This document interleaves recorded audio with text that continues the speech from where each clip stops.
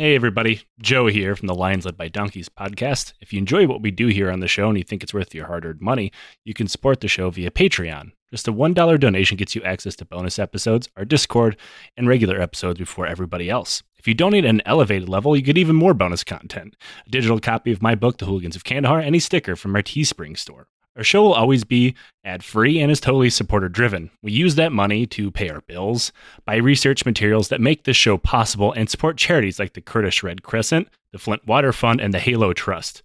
Consider joining the Legion of the Old Crow today. And now back to the show.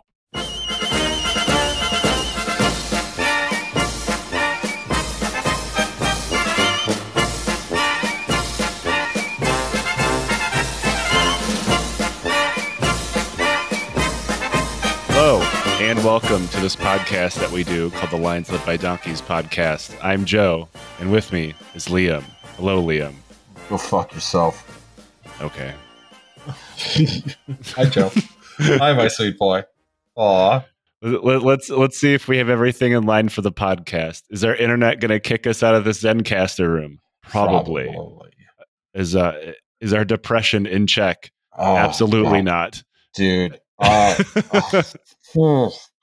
Yeah. Listen. Like occasionally we both spiral together and it's fine. Struggling a little bit up here. Struggle a little bit. I completely understand, man. Yeah, like it's been a bad week for me personally, even though my book came out this week. I know this is coming out quite a long time in the future, so my book will have already come out. But yeah, like it wasn't a good time. Not a banner week. No, I don't think I've had one of those in a while, unfortunately. I will say, my friend, who will remain unnamed, because I don't know if he listens to this, but I don't want to embarrass them. Don't dox them. Just put their entire mailing address and phone number in the margins. Had the worst weekend I've heard of in quite some time, and the problem is it was all his fault. Yeah, that's one of the problems that I'm currently having because I've done totally. Everything that's led me to this moment. Oh yeah, bud. Ooh, that's not a good feeling, is it? Yeah, welcome back to Depression Cast. Yeah, no, it's super tight when you know the reason you're failing is because you set yourself up to fail. That's my favorite thing about depression. Well, and I don't manage some of my emotions as good as maybe some people should. So I end up like constantly replaying things in my head, which just creates a feedback loop. I do that. Yeah. The end is me not getting out of bed for 2 days, but it's not like I slept. You know, it's good stuff. Yeah. We have a healthy grip on our depression is what we have. That's right. You know what really helps with depression, Liam? Psychic damage, untold amounts of psychic damage. God damn it, we gotta go back to the Nazi minds. I will say this one is a bit of an interesting Nazi, I'll say. Now, this does require an intro because every once in a while, as we are wont to read, was a lieutenant colonel in the Waffen SS. Yeah. Oh, yeah. It gets worse. Yeah. I said the thing. Every once in a while, there's a guy so wild that looks like they kind of jumped out of central casting for like a B-rate James Bond film, or better known as every James Bond film. And like a good example of this is like Baron Sternberg, right? Like he is our go-to for the crowning achievement of crazy guy that we've ever talked about. I truly don't think he will ever be eclipsed. I don't think anybody's beating the king of Wolf Rehab on that. But like the reason why is because like he is an unmitigated, no way you can describe him is he not a bad person, right? And the reason why I'm bringing him up is because we're talking about Otto Skorzeny. And he's different than Sternberg. He's obviously not nearly that bad, even though he was a literal Nazi and a member of the SS. It's hard to compare. They have worked for. Oh boy. I'm not going to close the page, Liam. Close the page. Gee, come on, man! Every time with this shit. Every fucking time with this shit, Joe. Every time I think it can't get any fucking worse. Why am I doing this to myself? And then I fucking read this shit, Joe. I fucking read this shit, and my boy is doing work for unnamed country, and I'm just like, really? That's what we gotta fucking do? We gotta fucking go to the Nazi barrel? Like, if it makes you feel any better, we'll talk about that. It probably didn't happen. But Jesus Christ. There's different kinds of guys. We've talked about the pyramid of dudes or whatever, the flow chart of dudes rock. We've both agreed that Baron Unger and von Sternberg, while being a absolute human monster, fits somewhere on the dudes rock spectrum. Because, I mean, come on. But you also have to understand where these guys are coming from. Otto Skorzeny is a fucking lunatic. However, he's not the same kind of lunatic. He's more of an Ernst Junger kind of lunatic who just really loved war. Oh, boy. Yeah. He could not get enough of this shit. And he kind of transcends every other kind of dudes rock idea we've ever talked about. And I need to point out here, because we say dudes rock or the word transcendence, we don't mean it as a good thing. Otto Skorzeny is widely known as Adolf Hitler's favorite commando. And eventual Mossad hitman, allegedly. So we're not talking about a good person here. So, obviously, a lot has been written about Skorzeny, and therein lies one of the problems. Most of the people who have written about him cite Skorzeny.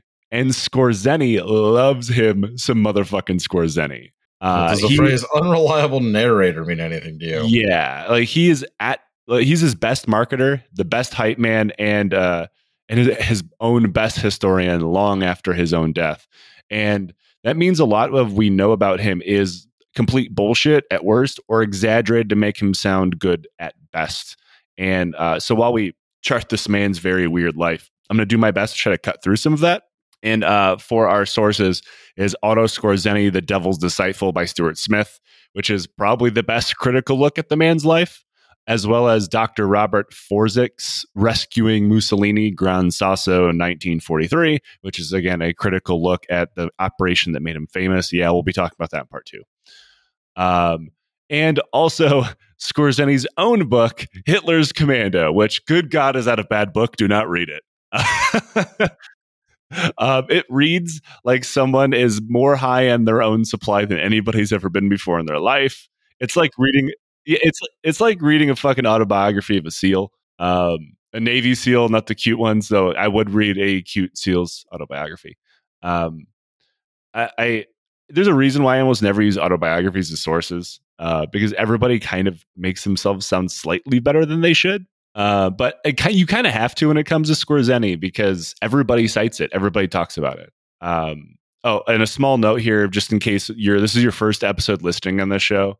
This entire series is about a fucking Nazi, a hardcore, unrepentant Nazi. So no matter what we say about his crazy life, or maybe you think it was too long. It was significantly too long. No matter what we say about his life or how you perceive we're saying something, remember, he's a piece of shit and we fucking hate him.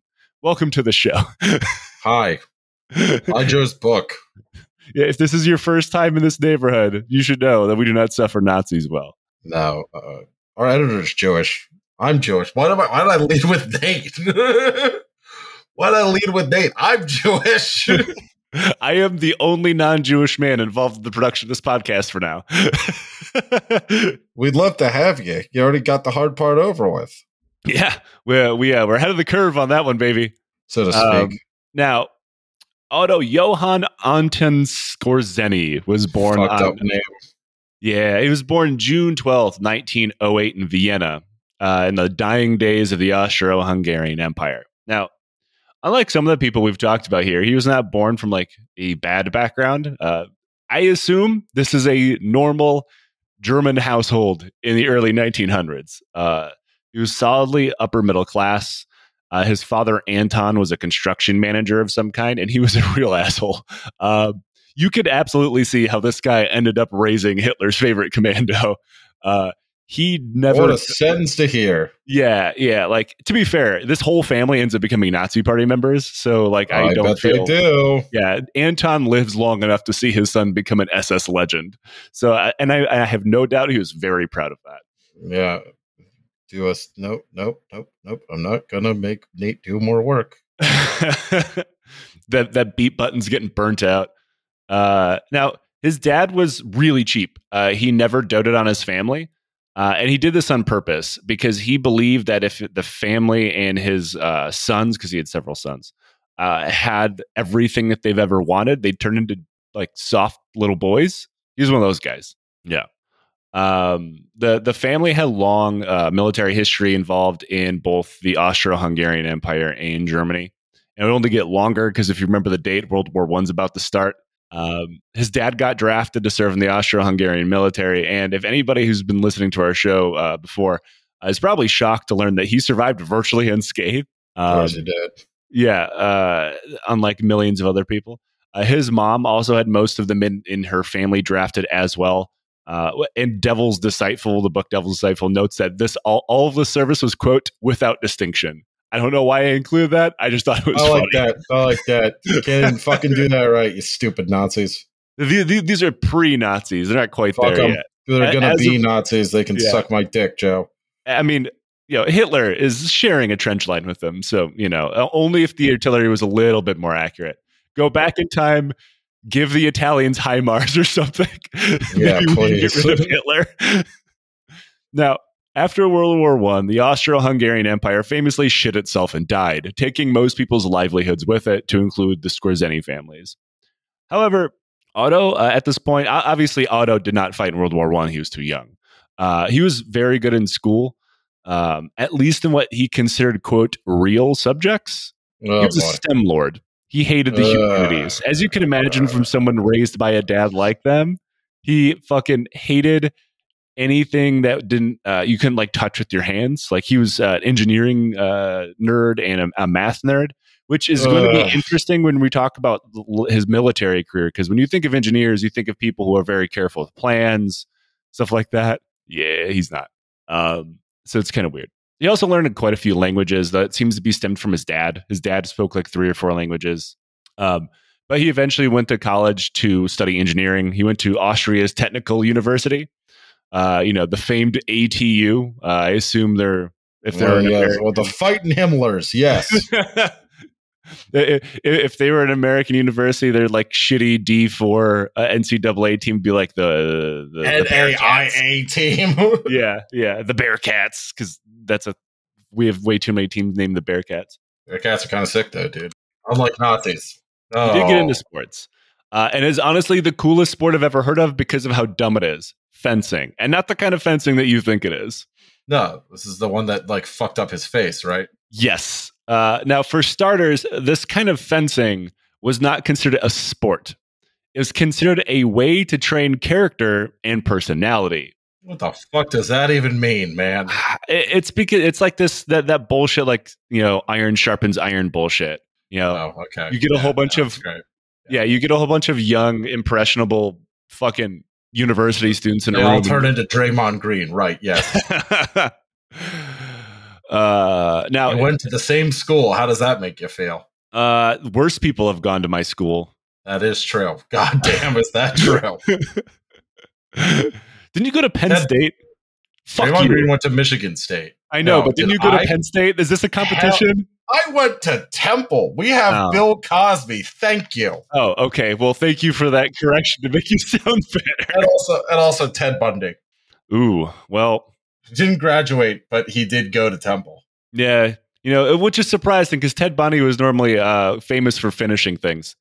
They cut that out.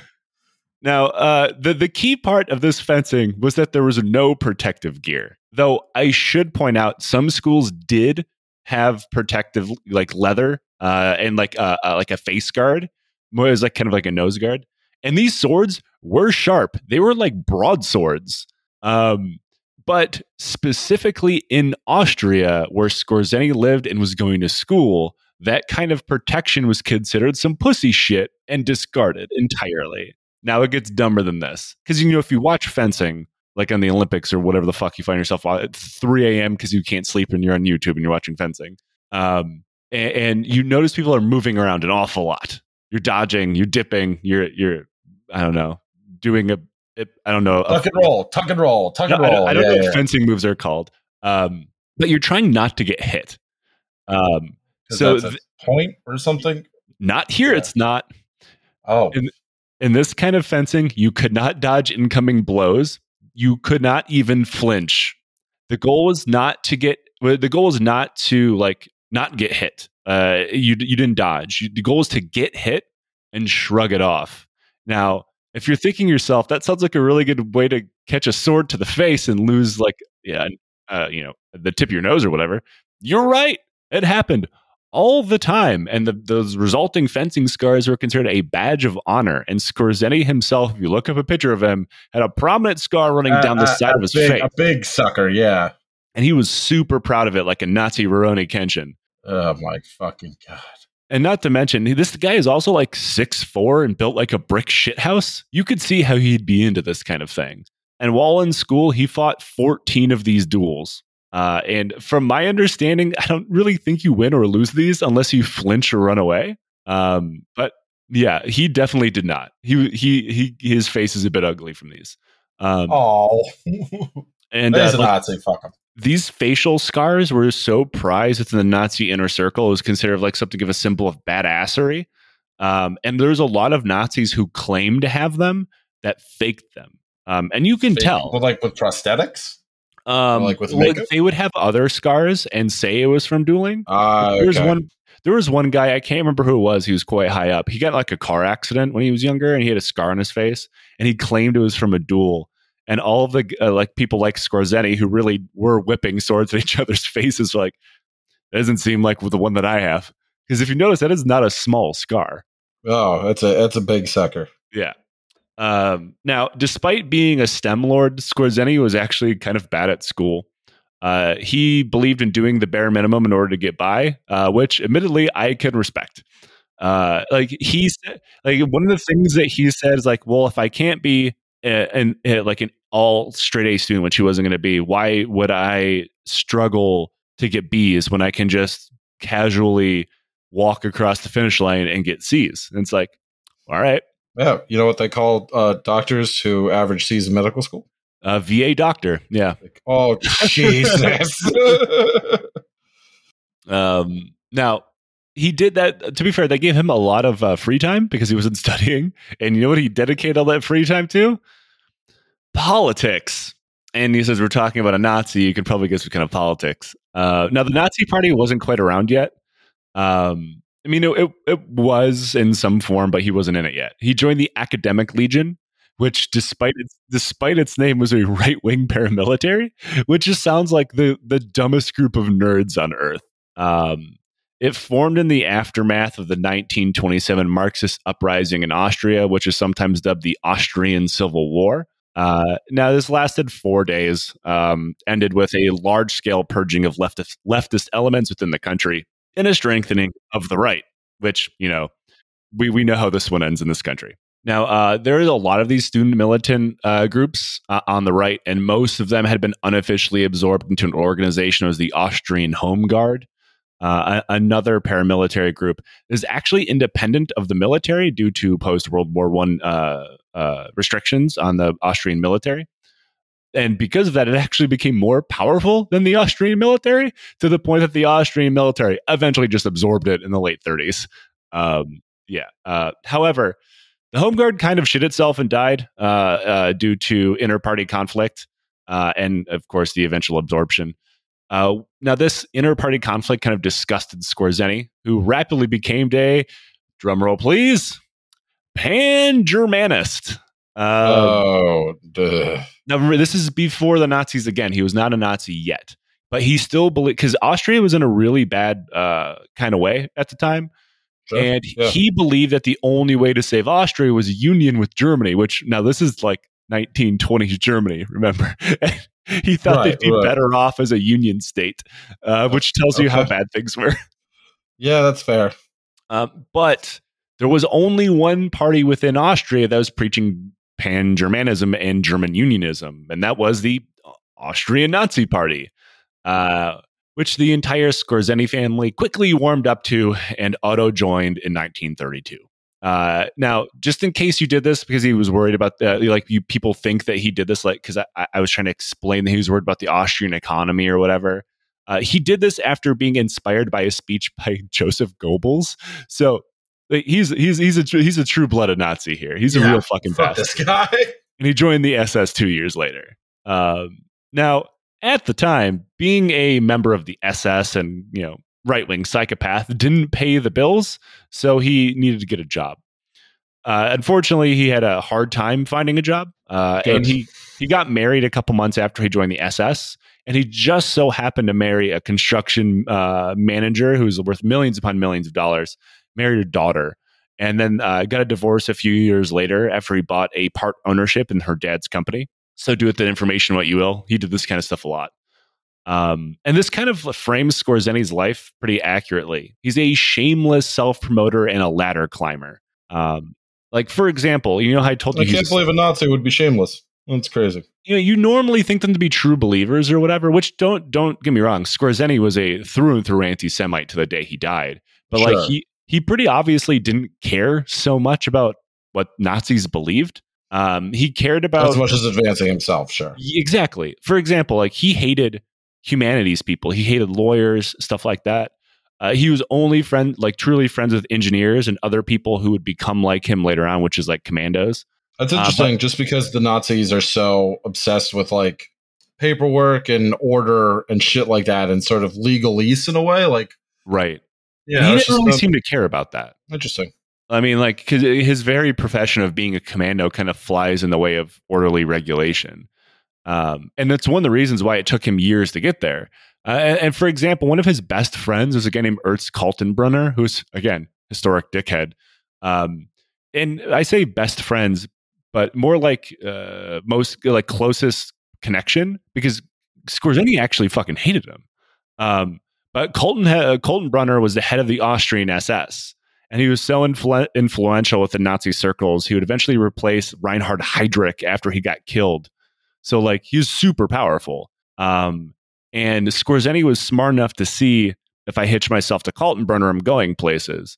Because as we'll find out, without Kaltenbrunner, Skorzeny's entire career we never would have heard of. He would have been behind a desk somewhere as an SS functionary doing nothing.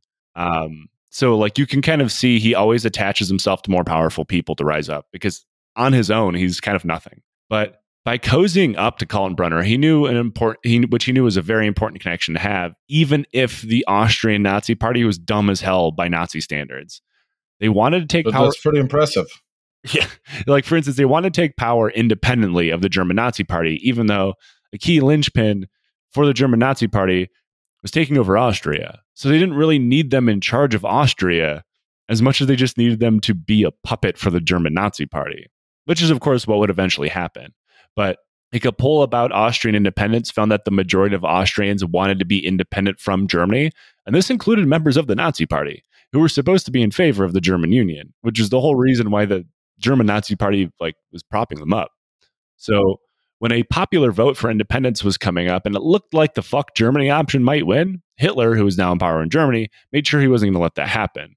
And this is via threats of the German army on the border, like wink, wink, nudge, nudge, we will fucking invade you. And the Chancellor resigned. The Chancellor of Austria resigned. He was then replaced by a hand-picked Hitler guy who made sure to invite the German army right in the next day. And this is the Anschluss. Now, Skorzeny, in his version of the Anschluss, said he took no active part in Germany's takeover of Austria, when in reality, oh boy. There was a special hit team that was supposed to kill the Austrian chancellor should he refuse to resign, and Skorzeny was a member of it. Fantastic. Absolutely fantastic. A kind of funny but unimportant side note here, because I like talking about this dumb dueling so much. Sure. One of the things, like, that was one thing that Skorzeny loved. He considered it like a cornerstone of manhood. Dueling? Okay. Yeah, the dueling with swords and making each other uglier. What's one of the first things that the Nazis banned was this kind of dueling, because they needed people with their faces intact for military service. Why? Saves weight if you don't have a face. Makes you more aerodynamic. Don't need it. If Skorzeny had lost his whole nose, he would be able to move through the air faster. That's right. Yeah. But it was another reason was because this dueling was popular in Germany as well. And everybody kind of knew that one of the things you did when you weren't smashing each other in the face with a sword was talking about politics. And the Nazis didn't want anybody talking about politics that wasn't within the party line infrastructure. Yeah. They didn't want any of these independent circles, you know. Now, this is where things get dark for a little bit.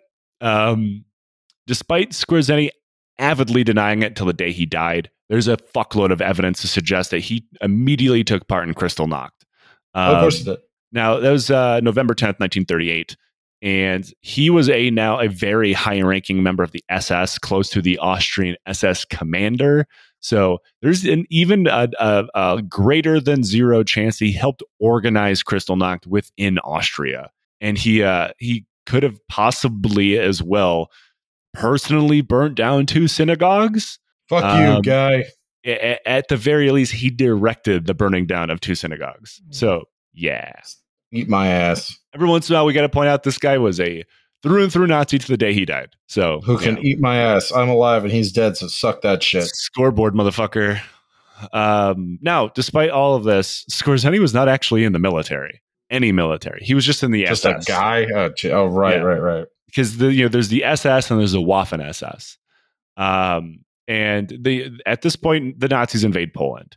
He was some soulless SS functionary at night because he still was not making a salary and working his normal job at the construction office during the day. So when the war finally started, he wanted to join what he believed the most heroic and dashing of all military branches within the Third Reich, the Luftwaffe. And he was immediately rejected. Bitch ass, too old. He's 31. Yeah.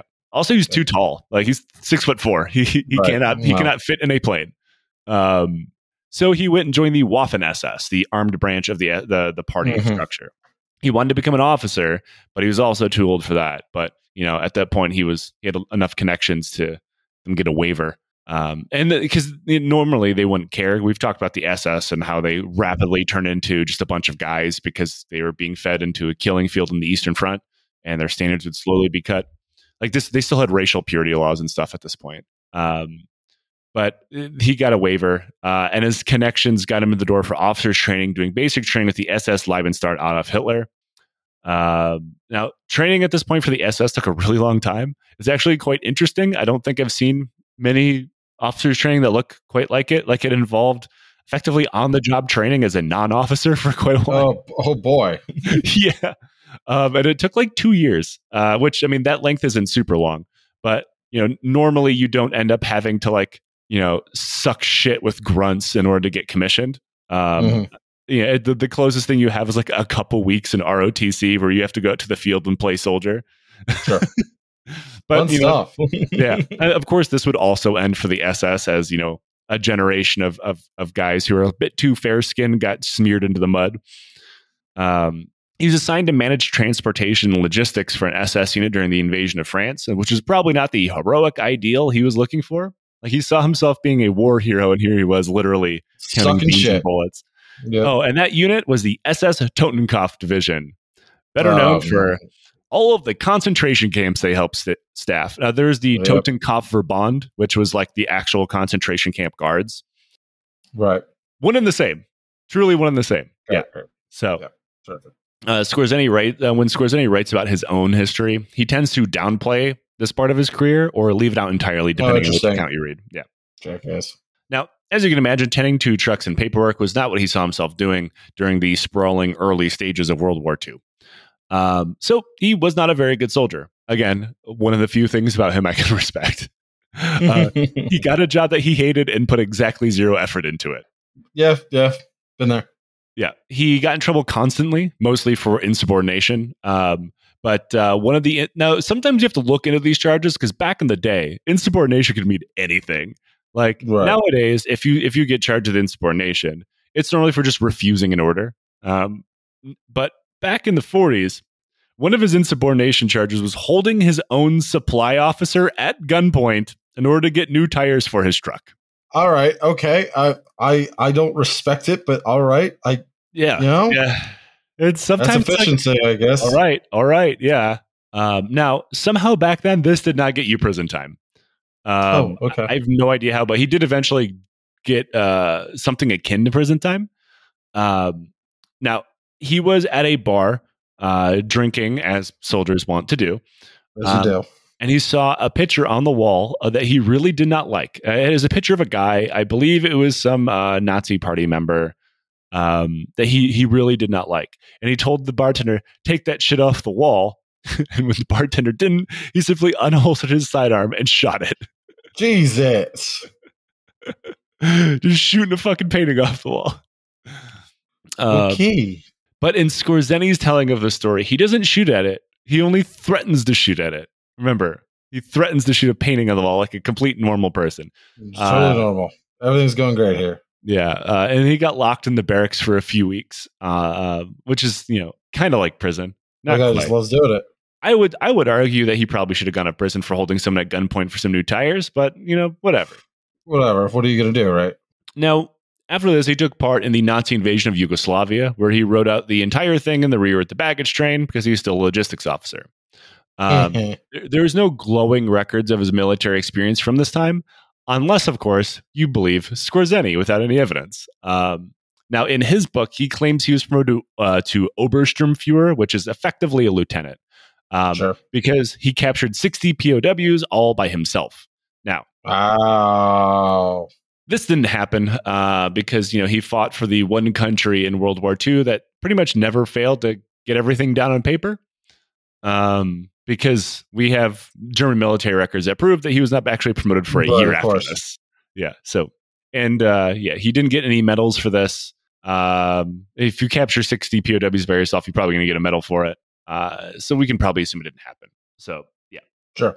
He finally did actually see combat during the invasion of the Soviet Union in Operation Barbarossa. Congratulations, and also, yeah, you finally got what you wanted. I hope you enjoyed it. Well, good news, he didn't. Good. as nobody did during this point. Maybe the first, but you're like, me sewing, haha, yes, me in outside of Moscow in the winter. Oh no. Yeah, his unit was part of many that took part in the Nazi push towards Moscow, which, in case you were not aware, did not go great. His unit was annihilated. We don't really have actually a lot of firsthand accounts of his time during this. He doesn't really write about it, which is actually kind of telling because, you'll see why. You'll see why. His unit was fucked up so bad within the first couple months of fighting. They were pulled completely off the line. And he was awarded an Iron Cross Second Class for his actions. It was pulling a wounded man away, something like that. Now, his first real campaign ended after 6 months. This is not because of a wound, which he would eventually get wounded, which is weird, but because his gallbladder got infected, which actually happened to me a couple years ago, and that shit does suck. That sounds unpleasant. I will say that. It is very unpleasant. It feels like you just kind of have a hot knife being slowly rotated into your guts until I had a doctor tear out my gallbladder. Yeah. Oh, no. But he didn't get his gallbladder removed. I think at the time because it was just so much harder to do. And so this would be like a reoccurring problem for him for his entire life. But while he was being pulled back to a hospital because of his gallbladder, an air-bursting shell exploded over him, and he got a piece of shrapnel lodged in his skull. The classic twofer, yeah. After that little bump on the noggin, the indirect bonk, if you will, in 1942, he ended up teaching back at the same place where he was a cadet 2 years later. Because it took him a while to recover from the gallbladder thing, longer so than the shrapnel to the head. So while he was recovering, they pretty much made him a teacher. And this is where something weird happens. He gets promoted and then gets the real promotion. And he gets assigned back with the Totenkopf division for the occupation of Vichy France. Vichy France. Which is not going to win anybody any glory or promotion. He really didn't seem like Pétain when they had the chance. I mean, they got around to it. No, he wasn't killed, man. Philippe Pétain was not executed because of his age.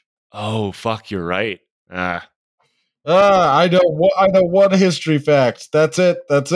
When they go to hang him, his head just snaps off and dust comes out. Now, this is where the weird thing happens. His unit gets reassigned to the Eastern Front to make up for, all of the losses of the Eastern Front. Mm-hmm. And this is when he suddenly comes down with blinding headaches. Interesting. Yeah, and he gets excused from redeployment. Now, he gets excused from his unit to go back to a hospital, and he promptly goes AWOL and then nearly kills a man in a bar fight via stabbing. And this is also around the same time his dad died. So, Otto is not doing so hot. Not doing so good. I also believe that this is kind of something nobody ever really talks about, is that he would seem to have done anything to never go back to the Eastern Front, because he doesn't, ever. Even with all this commando shit, like, he personally never goes back to the Eastern Front. He's obviously does not terrified. Get turned into blood mulch. No. That seems to be a part that's kind of missing from his personal biography, is intense fear of ever having anything to do with the Soviets ever again. Do not wish to be turned into blood mulch. Now, before he could be ordered to go back to war after getting better, he leveraged his connections with Kaltenbrunner once again in order to get into one of the SS commando units. Now, this happened to be something of the perfect time for someone like him. And by someone like him, I mean a close friend of a very powerful Nazi, not that he was qualified for this. Remember, he's been a logistics officer this entire time. Because he had been teaching for so long, Kaltenbrunner kind of knew how to use him and how to recommend him. Because he couldn't just be like, this is my friend, you have to hire my friend, right? Like, you have to give it a reason. He's like, well, he's been teaching in the SS officer program for years, so obviously he'd be good at teaching the SS commando unit. And he was quickly named the leader of SS Special Forces, or in German, the Sonderlehrgang Orenburg, which Jesus Christ. Yeah. Which I know I nailed. I nailed it perfectly. And the leader of SS Special Forces does not mean he was the commander. Like, it means he was the leader of training. He would eventually become the commander, but he always had commanders over him. He never had, like, he wasn't like a general or anything like that. He was never a member of the PW or anything. People make it sound like he was operating completely independently, and he absolutely was not. Though the unit's name would change a ton of times, I'm not going to track them all, because you know how Nazis love them some name changes. I'll do it. They fucking love naming, man. It's like Google, man. Just renaming YouTube Red to YouTube Premium to YouTube Music. Jesus Christ. YouTube Red sounds like if YouTube started a porn page. Mm-hmm. It was YouTube Premium before YouTube Premium. I mean, the Nazis renaming military units and collapsing them down is a lot like what the Soviets did, just tacking new honorifics onto all their their units. Like, I just don't keep track of them because it's pointless. Sure. Generally, it's known as the 502nd Jaeger Battalion. But depending on, there's also like special task groups, and these it's not important. It's often said he got this position because of his reputation, his daring, his outside the box thinking. It's so good he didn't get to have the decency to turn himself into meat mulch. Yeah, but he didn't do any of that. It was completely he was completely and totally unqualified. He was not a commando. He was a logistics officer, and he got this because of party connections. And there had been a lot of political backstabbing at the time, which is why I said this is the perfect time for him to try this. Wilhelm Canaris, who's the head of the German intelligence wing, the Abwehr, however you pronounce it. He was the head of that, and like the regular intel service, and he was a double agent. And the weird part is a fair amount of people were actually kind of aware of it. Like, there was quite a few people within the Nazi government like, the guy's so bad at his job, he's probably a spy. But this also created something of a Nazi civil war within the administration of the country, as the SS and the regular intel services hated one another. And I mean, the SS hated everybody who wasn't SS. And the SS wanted to supplant the Abwehr with their own intelligence services. And one of the ways they thought about doing that was via commandos and people like Skorzeny. But the same goes for virtually everything. Like Heydrich, Himmler, and Kaltenbrunner wanted the effect of the entire Third Reich to be nothing but like an SS state. Everything else is considered untrustworthy. So by the time Hitler decided to greenlight this commando training program, Kaltenbrunner had replaced Heydrich because Heydrich was murdered. Rest in piss. He killed via the horsehair insulation of his own car seat. It's scoreboard, bitch. One of my favorite dumb stories about the Heydrich's assassination is Dr. Theodor Morell, who was Hitler's personal doctor and noted complete wild psychopath who just loved giving people drugs, correctly told the doctor how to say to save Heydrich's life, which was to give him an antibiotic. because Heydrich died of blood poisoning. And the doctor who's taking care of Heydrich's like, that seems unnecessary, and didn't listen to him, so Heydrich died. So like literally the one time Theodore Morell was correct. Yeah, but he's dead. Not totally that one. Yeah, he's dead. it's my favorite part of that fucking story. But now Kaltenbrunner was head of the Reich Security Office, which was one of the highest ranking offices, making him one of the highest ranking people in Germany. Solidly having, I don't know, weird fart-filled tea meetings with Hitler because Hitler farted a lot. Just another fun fact. Yeah. He had like an intestinal issue, which is one of the reasons why Morell kept giving him drugs, just causing him to fart all the time. I don't know what to do with that. It's just really funny to think about all the times that like you see Adolf Hitler looking stern in a room, like that's the face of man who's currently trying not to shit his air. Yeah. Because his little tummy hurt. Sure. No, he shot himself in the head. Never mind. Yeah. Good. Now, Hitler saw Kaltenbrunner as loyal, and therefore this guy who Hitler had never heard of, Skorzeny, that Kaltenbrunner was saying, hey, we should make this guy head of the commandos, must be loyal to. That was it. That's all it was. Nobody gave a fuck about his reputation. It was just loyalty. Loyalty and connection. Really impressive, honestly. Yeah. So stupid. Now, all of this kind of actually makes his future success quite weird. Because we talk about political loyalty, political loyal appointees tripping over their own feet and dicks into positions of power quite frequently, and it always ends badly. But that's not what happens here. Like, if Skorzeny does nothing, we would not be talking about him. But like, I won't say he's always successful. Of course he's not. We're going to talk about those too. But like, famously, he's the guy who rescues Mussolini, which we're talking about in part 2. But we'll get there. Just normally you don't expect someone like him to actually make it. Rise up. Yeah, sure. No. Now, unlike the Allies, especially the British and eventually the Americans, special operations or special missions did not play a super important part in German war doctrine. They didn't even have a special operations doctrine at all. Skorzeny would invent it because he had no choice.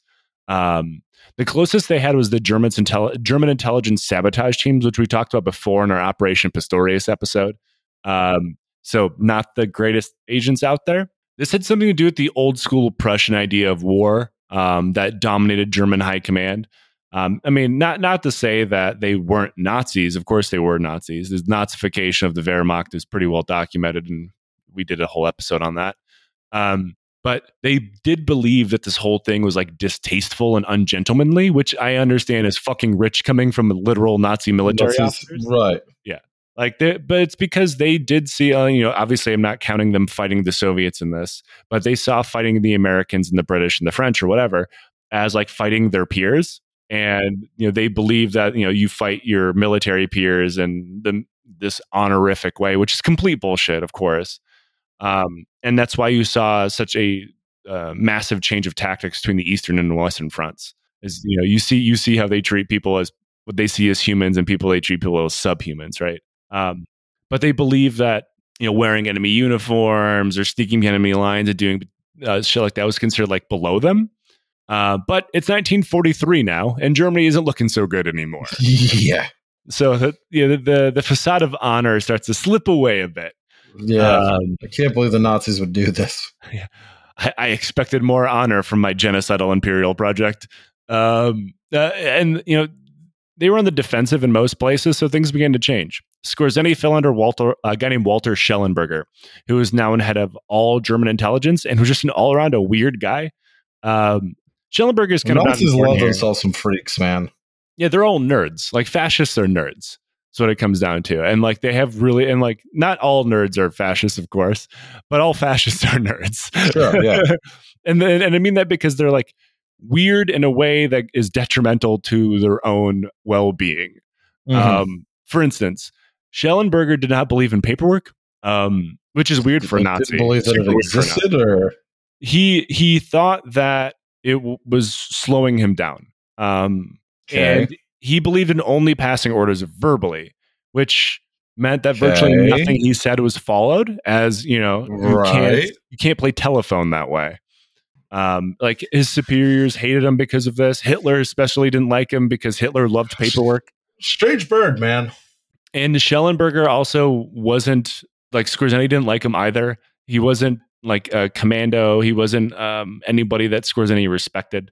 But anyway, Scorzeni went about recruiting his new commando outfit, which turned out to be quite hard because he wasn't allowed to pull anyone from regular SS or army units.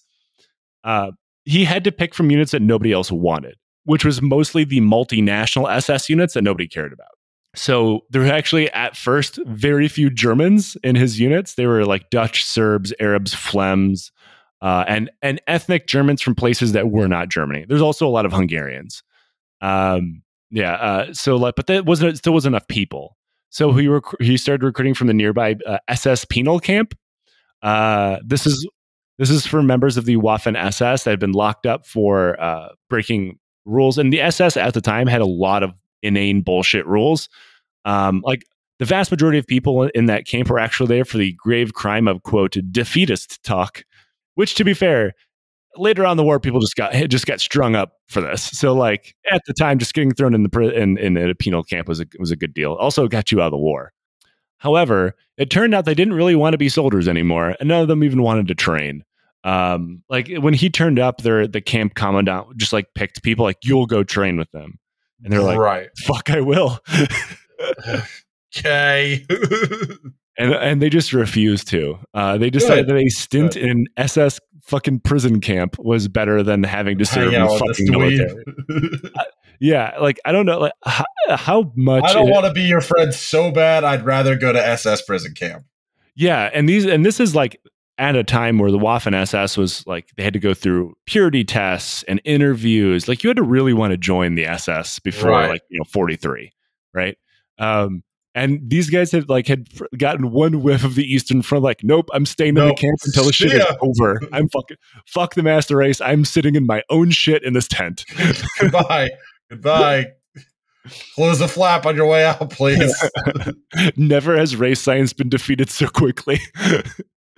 Now, eventually, that plan failed, and they were allowed to recruit from the Wehrmacht. But the Wehrmacht itself didn't exactly have a ton of guys to go around to give all to these special projects on account of, the war. So he fell back on a group of people that nobody cared about, the SS Totenkampfverband, better known as concentration camp guards. Oh, Jesus fuck. They had not seen any combat and barely had any training whatsoever. A lot of these guys had actually never fired a rifle before posted to a concentration camp. He recruited a lot of these guys because when you know it, concentration camp guards largely did not know what they were signing up for when they got recruited. That's fair. Like a lot of them assumed they were like POW camp guards. Like, wait, where am I going? No, you're gonna be a real bastard. You're gonna be the kind of guy that gets strung up at the end of the war. Yeah, like sliding aside. Like, you see all this evil shit the SS is doing? You're gonna do worse than that. Like, oh.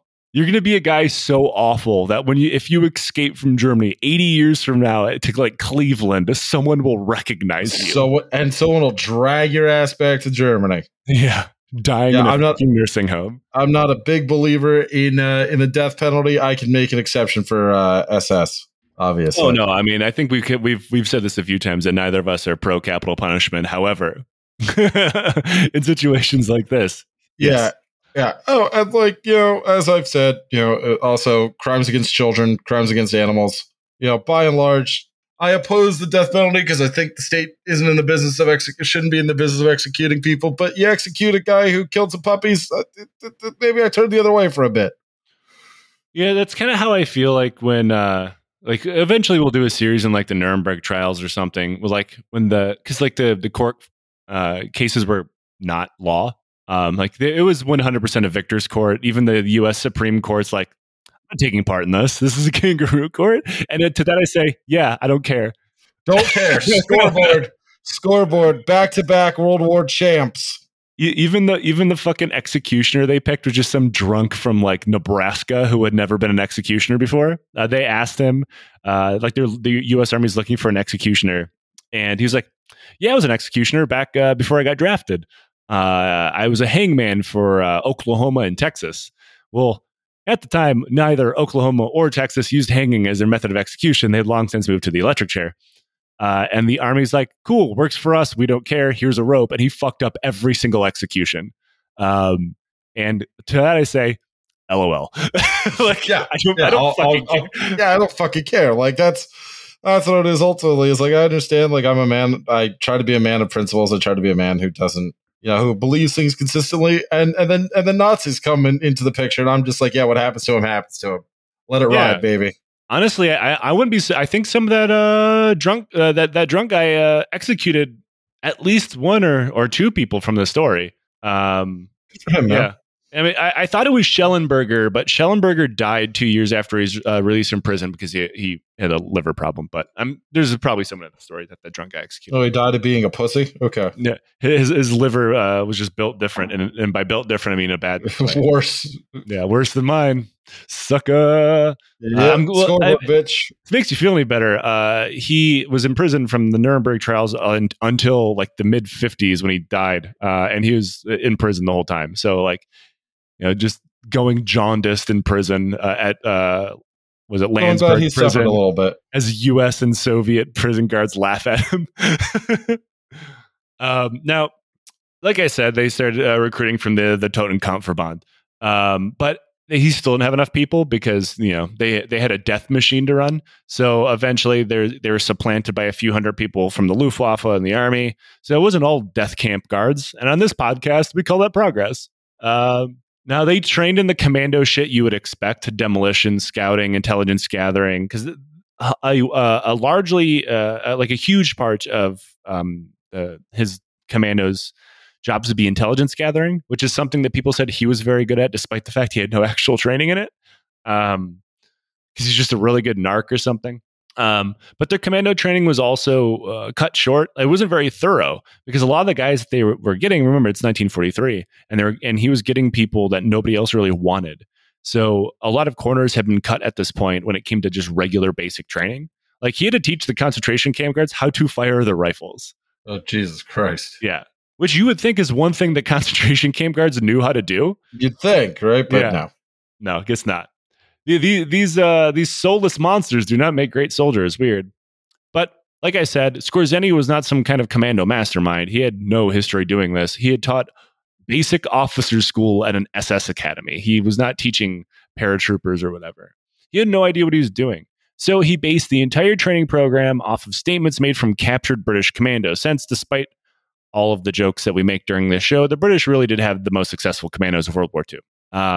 Mostly just because they were ahead of the curve. Another thing that he learned, British and Third Nation commandos who worked for the Special Operations Executive, or the SOE, flipped very easily when they were captured. Many of them immediately upon being captured. Like, look, you don't have to torture. Like we've talked about before. If you just put out the torture implement on the table in front of me, I will tell you everything you want to know. I'm fucking done. You want my social security number? You want my mom's address? Just don't tear off my fingernails, man. We're cool here, right? Like, and to that, I say, yeah. Why? I mean, you're going to tell them everything at some point because you know they're going to torture you. You might as well just get it over with. What's the like? If I tell you everything I know, and when I tell you everything I know, when all my fingers are broken, the only thing has changed that my hands are fucked up. All my fingers are broken, right?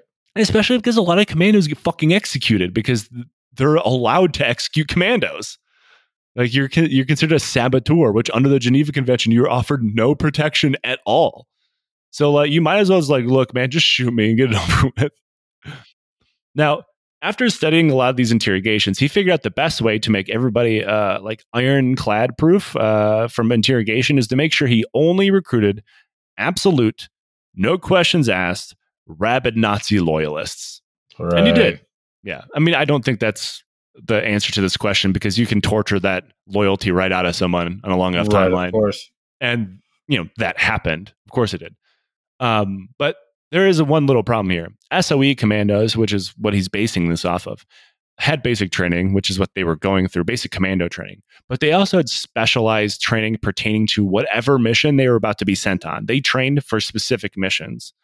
And that still happens today. Like, for example, the Bin Laden raid in Pakistan, they built a full-scale replica of his home, like Nathan Fielder, and had them run through the fucking course for months before they finally won this mission. Like that's something that they learned in World War II is the best way to go about training for specialized missions, and they still do it today. However, in order to do that, you need to know what your mission is. You need to know what these commandos are going to be used for. Mm-hmm. And nobody in the Nazi command was telling Skorzeny what the fuck his commandos would be doing.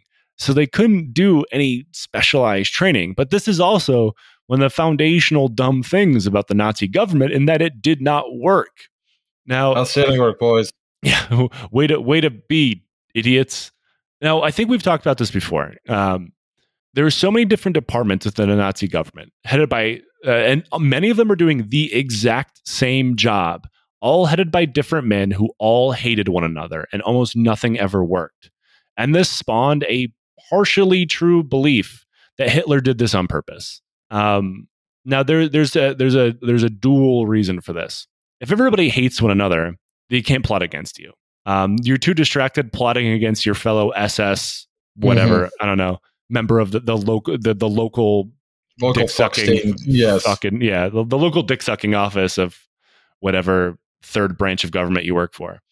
And you're going to be too busy plotting to work your way up that ladder rather than plotting to kill Hitler or whatever. But another part of this is he believed that if he made 5 people do the same job, the best idea would raise to the surface. Like that really dumb idea that what? Fucking, yeah, Nazi meritocracy. Okay, guy. But that truly also can't work because we see the internal functionings of the government were only based on party loyalty and personal connection. So they like defeated themselves. Like, congratulations, Hitler. You've played yourself. You've done it. But this also put a quarter in your ass because you played yourself.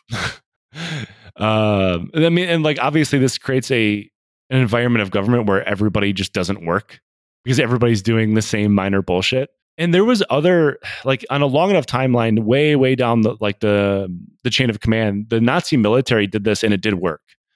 But it's because you tell like 3 junior officers to do the same thing and they come up with a good idea for a single general rather than the leader of a country having his entire government operating that way. Like, you cannot expand that operation to be the entire government. It does not work that way. Now, this paralyzed decision-making, and especially when it came to planning commando operations. And then you also had Heinrich Himmler. Yes, you son of a whore. Himmler, the engineer of the Holocaust and a cult-obsessed moron, was not a military man at all, in any stretch of the imagination. He was a party loyalist through and through who attached himself at the hip to Hitler and was just an SS functionary. Though there is a really funny time where he did get an army group command towards the end of the war, and it failed so hard that Hitler yelled at him until he had a mental breakdown, which is funny. Mm-hmm. He tried to run an entire army group command out of his personal train on the Eastern Front, and his personal luxury train on the Eastern Front. Outstanding work. Which had like a single telephone line and no radio. And he didn't even know how to read a map, because why the fuck would he know how to read a map? He's not a military guy. That went about as well as you can imagine, running an army group, which is, I believe, hundreds of thousands of people with a single 1944 phone line. Outstanding. Outstanding. Now, he was, the SS guy, so he had a say in everything the SS did. And he kept coming up with plans that were completely and totally impossible for the SS commandos to do, like attacking Soviet factories and infrastructure that were thousands of miles behind enemy lines, when at the time the Nazis were having a hard time just keeping the line where it was. And not to mention, like, how are you going to infiltrate a team of hundreds of people thousands of miles behind enemy lines in the Soviet Union? But and to be clear, everyone knew Himmler's plans were dumb. Everybody did. Nobody entertained Himmler's bullshit. However, he was still fucking Himmler.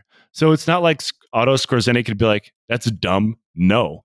Right, because he's Himmler. Right. Yeah, he's fucking Himmler. Yes. So in the middle of training for real missions, he had to act like he was planning Himmler's dumb operations, that specifically that one where going behind enemy lines in the Soviet Union.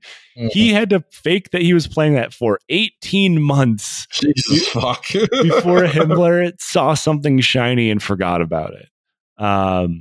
Though he finally did get a real operation for his commandos to plan for, Operation Franz. Now, this mission was not exactly what Skorzeny had in mind for what he trained his team for, but it was within things that he thought they were vaguely capable of. However, again, because the commandos were not this entity that had their own separate command, they were kind of just loaned out. And this plan, Operation Franz, was developed by a guy from the Gestapo, not someone from the military. So, like, the worst kind of cop ever plans a military operation. Outstanding.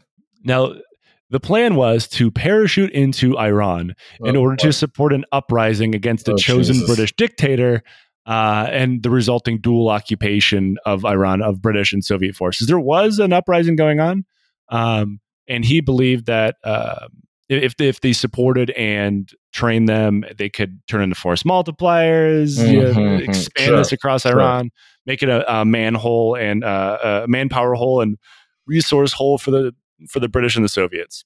However, this would require them to bring weapons, guns, and military trainers. Weapons, money, and military trainers, I should say. Money to smooth things over with locals, guns because they didn't really have that many, and military trainers so you could turn them into an effective guerrilla force, right? Mm-hmm.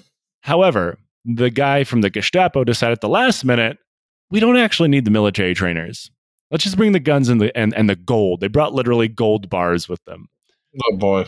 Because the idea was we would need more planes to drop these guys in because you need 20 or 30 more people, whatever it might be. And they didn't really have that many planes. They didn't have to requisition more, so they didn't want to do that. So instead, they're like, we'll just bring more gold because then you can bribe more tribesmen that people may be off on the fence into joining, right? Now, it's telling that when Skorzeny heard this plan, he did not go with them. So you can probably guess how this one went. The commandos jumped into Iran, loaded down with gold and the personal firearms. They landed, made contact with the raging insurgency that was actually quite small, and got themselves robbed at gunpoint of all of their gold. And then, when they were done robbing them, the insurgents simply walked them over to the British camp and turned them in. Nice. Outstanding. That is the kind of thorough... Yeah, the thorough military genius you expect from Hitler's favorite commando. Like, wait, you guys got robbed and then turned in. God damn it. However, there is one operation that Skorzeny is known for. Pulling Benito Mussolini's ass out of the fire, at least temporarily, and evacuating them to northern Italy to rule over a Nazi puppet state until he got the old upside-down treatment. That is the legendary Gran Sasso raid. Gran Sasso. I don't know. Make it sound Italian. Big sausage. Big sausage. Operation Big Sausage. Operation Big Sausage. And that is where the real Otto Skorzeny mythos was truly born and would continue to spiral out of control ever after. And that is where we'll pick up next time. Right. How you feeling about old Otto? I listen. Good, right? Feeling good? Not so good. I don't understand why the man did not have the decency to pick up a Luger and put it inside his mouth and then pull the trigger on the Luger and make a Jackson Pollock painting all over the floor, which is all he would have been good for. I mean, to be fair, you can also blame the guy from university who did not just cleave off his head and leave it dangling like a Pez dispenser. I was also thinking that. I mean, it's interesting to me to watch these people get like these mythos surrounding them, the Guderians, the Skorzenys, people like that. And like, no, they rose that far because the German military had true experts and this, that, and the other thing. Like it's a soft, right? That's why they won. Yeah, exactly. Why they won. Oh wait. Like it truly is a soft revisionism of reality. Yeah, sure. And this happens from people who even aren't sympathetic, right? Right. Like you see people who say like, fuck the Nazis or whatever. This Skorzeny guy couldn't have been a Nazi because things that we're going to talk about. And he was just like an honorable Prussian commando. And I was like, no, he was a soulless party guy who worked his way up. Yeah, exactly. The dude was schlubbing it behind a fucking desk in Austria until he made friends with someone powerful. Himmler Jr. Yeah, exactly. I think that's one of the things that drew me to the story. And honestly, when I went into it, I didn't know that about him.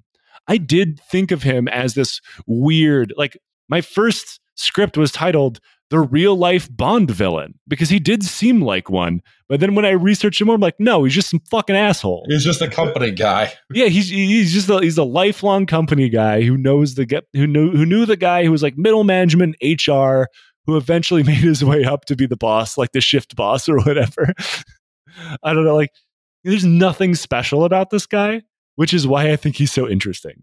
Because like for things like the Nazis to happen, you need an army of not special people. Just middle management assholes who only care about continuing their life as long as it doesn't hurt them in any particular way. The banality of evil. Yeah. Read yeah. that. Yeah. Oh. Anyway, that's part one. Liam, plug your shows. Make me. Well, there's your problem. That's what I was doing. Yeah. Well, there's your problem and 10,000 losses. Everybody, thank you for listening to the show. If you like what we do here, consider supporting the show via Patreon. You get unlocked stuff from $1 all the way up to $25, whatever you'd like to give us.